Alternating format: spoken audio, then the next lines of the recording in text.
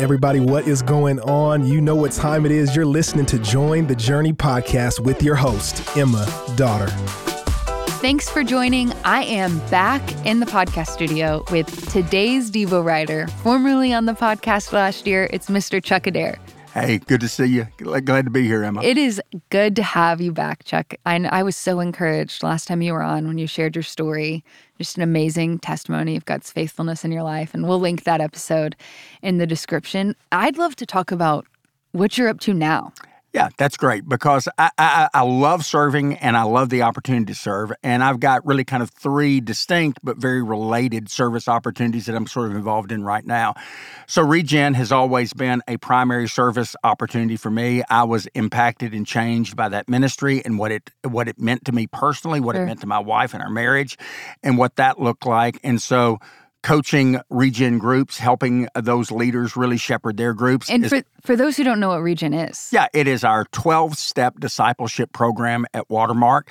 And so it is this amazing place of healing and health that comes when people just broken come and say, man, I just need the Lord's providence and help in this moment. And it's done in the community process, which is awesome.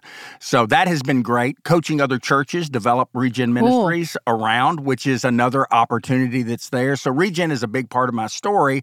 And I felt it was such an important part that I wanted to take Regen into the prisons. One of the other service areas that I have is Prison Impact through the City Impact team and helping our body really connect with the needs of incarcerated and formerly incarcerated people in ways that we can plug those folks who have had that as a part of their story. It's a part of my story, so it was super important that we had opportunities to do that. We do that on several units. We just opened it up with a couple of women's units throughout Texas, so it's kind of moving forward. That's awesome. And then my normal weekly church experience is with our South Dallas campus, and love just the opportunity to connect with a brand new, really underserved community that we get to be a church in the community for the community as the community comes, and they really get to have this encounter with Christ as people come walking in. It's a beautiful experience to watch and interesting because it is much like Watermark on the North Campus, yet very much smaller, which is its own unique and really pleasurable moment to see. Sure. It's fun to hear you talk about those ministries, Chuck, because I can see your passion for them, and I can also see how they tie to the work God's done in your life. For sure. And this summer as a church, we're doing the Love Our City campaign where you and your community group or your family, your friends can sign up for various service opportunities. And I'm pretty sure Prison Impact is definitely... So we have the third week of June that we're going to be doing. And so we'll have a booth. People can come by. They can see. They can look at what the next serve opportunity is, which is going to be a time to pray for the incarcerated, the formerly incarcerated, and the needs that are there, as well as to gain more information about that as a first serve that people can kind of plug into, gain more information, and find more specific ways if they're really interested in serving. Cool. And what is there anywhere you could point listeners who don't live in Dallas with prison? Are there ways to find prison ministries elsewhere? Or? Yeah, so there's a network that's there. I'd be more than happy, and we can maybe link this into the show notes with my Watermark email. And so if someone would like to email and say, man, I'm in Arkansas, what are the opportunities there? We have Regen churches that are doing Regen in prisons and doing those kind of things. All over. It's starting to be all over, and which is a great, great thing. And so would be glad to kind of connect them with those churches as well as those opportunities to serve inside the prison. I love it. Amazing. Let's just jump in. Perfect. Joshua 14, set it up for us. What are we looking at? Yeah, so Joshua 14 in so many different ways is a retelling of Numbers 13. 85-year-old Caleb and his friend Joshua, who in Numbers 13 went with 10 other spies to spy out the land. 10 came back with a report that says, it's giants, the land is flowing with milk and honey, but there is no way we can take it. And Joshua and Caleb said, you're wrong.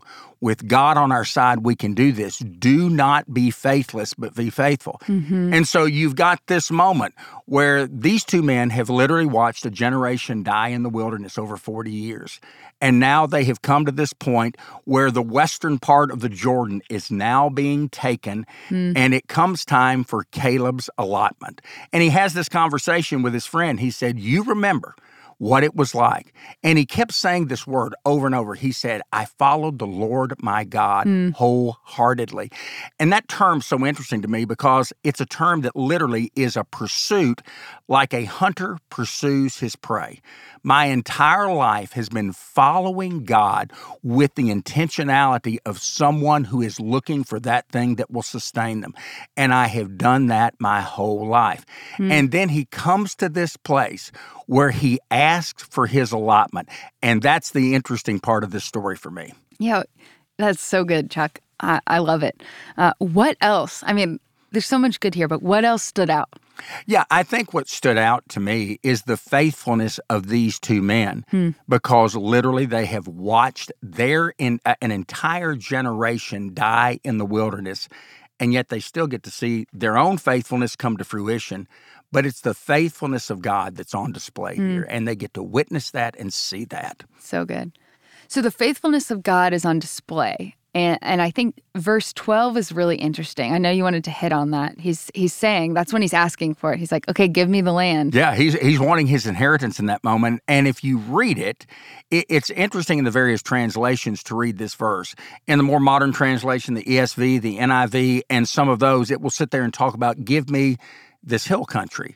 And so you understand what he's asking for. It is a hilly land. It's not going to be easy to conquer. The King James Version, I don't normally read the King James Version, but I did when it came to this passage because he literally says, give me this mountain. He's 85 years old. And he says, man, this land is large and fortified. There are cities that are there. It is not going to be an easy task, but with the Lord by my side, I know I can do that. As a 63-year-old man, that resonated with me because I want that same attitude to be true in my own life. Man, Lord, this is just beginning. Age has nothing to do with faithfulness. Faithfulness is an attitude of the heart that needs to be consistent all the way through. And if you're faithful, then you're just willing for God to do what God does in those moments. There's mountains to take. It doesn't end in our 30s, our 40s, our 50s, our 60s. There are still things to do with the Lord on our side, and he's going to be faithful if we'll make ourselves available. That's so good, Chuck. I loved how you put it. Faithfulness is an attitude of the heart that needs to be consistent all the way through, all the way to the end. How, Chuck, have you seen that? I mean, you're serving in a lot of different areas. How has that played out in your life? How have you seen that revealed to you God's goodness as you've given of yourself? Yeah, that's a great question. There's a cost. And I think there is a huge cost when it comes to that. But I think from my own prison journey and from my own sinfulness that created that prison journey, what I found out was, man, God never wastes a hurt. God will take the hurts in our life that sometimes we will find debilitating, and we think there is no way that God can ever use that, but it's that mess that makes the message that he wants to deliver.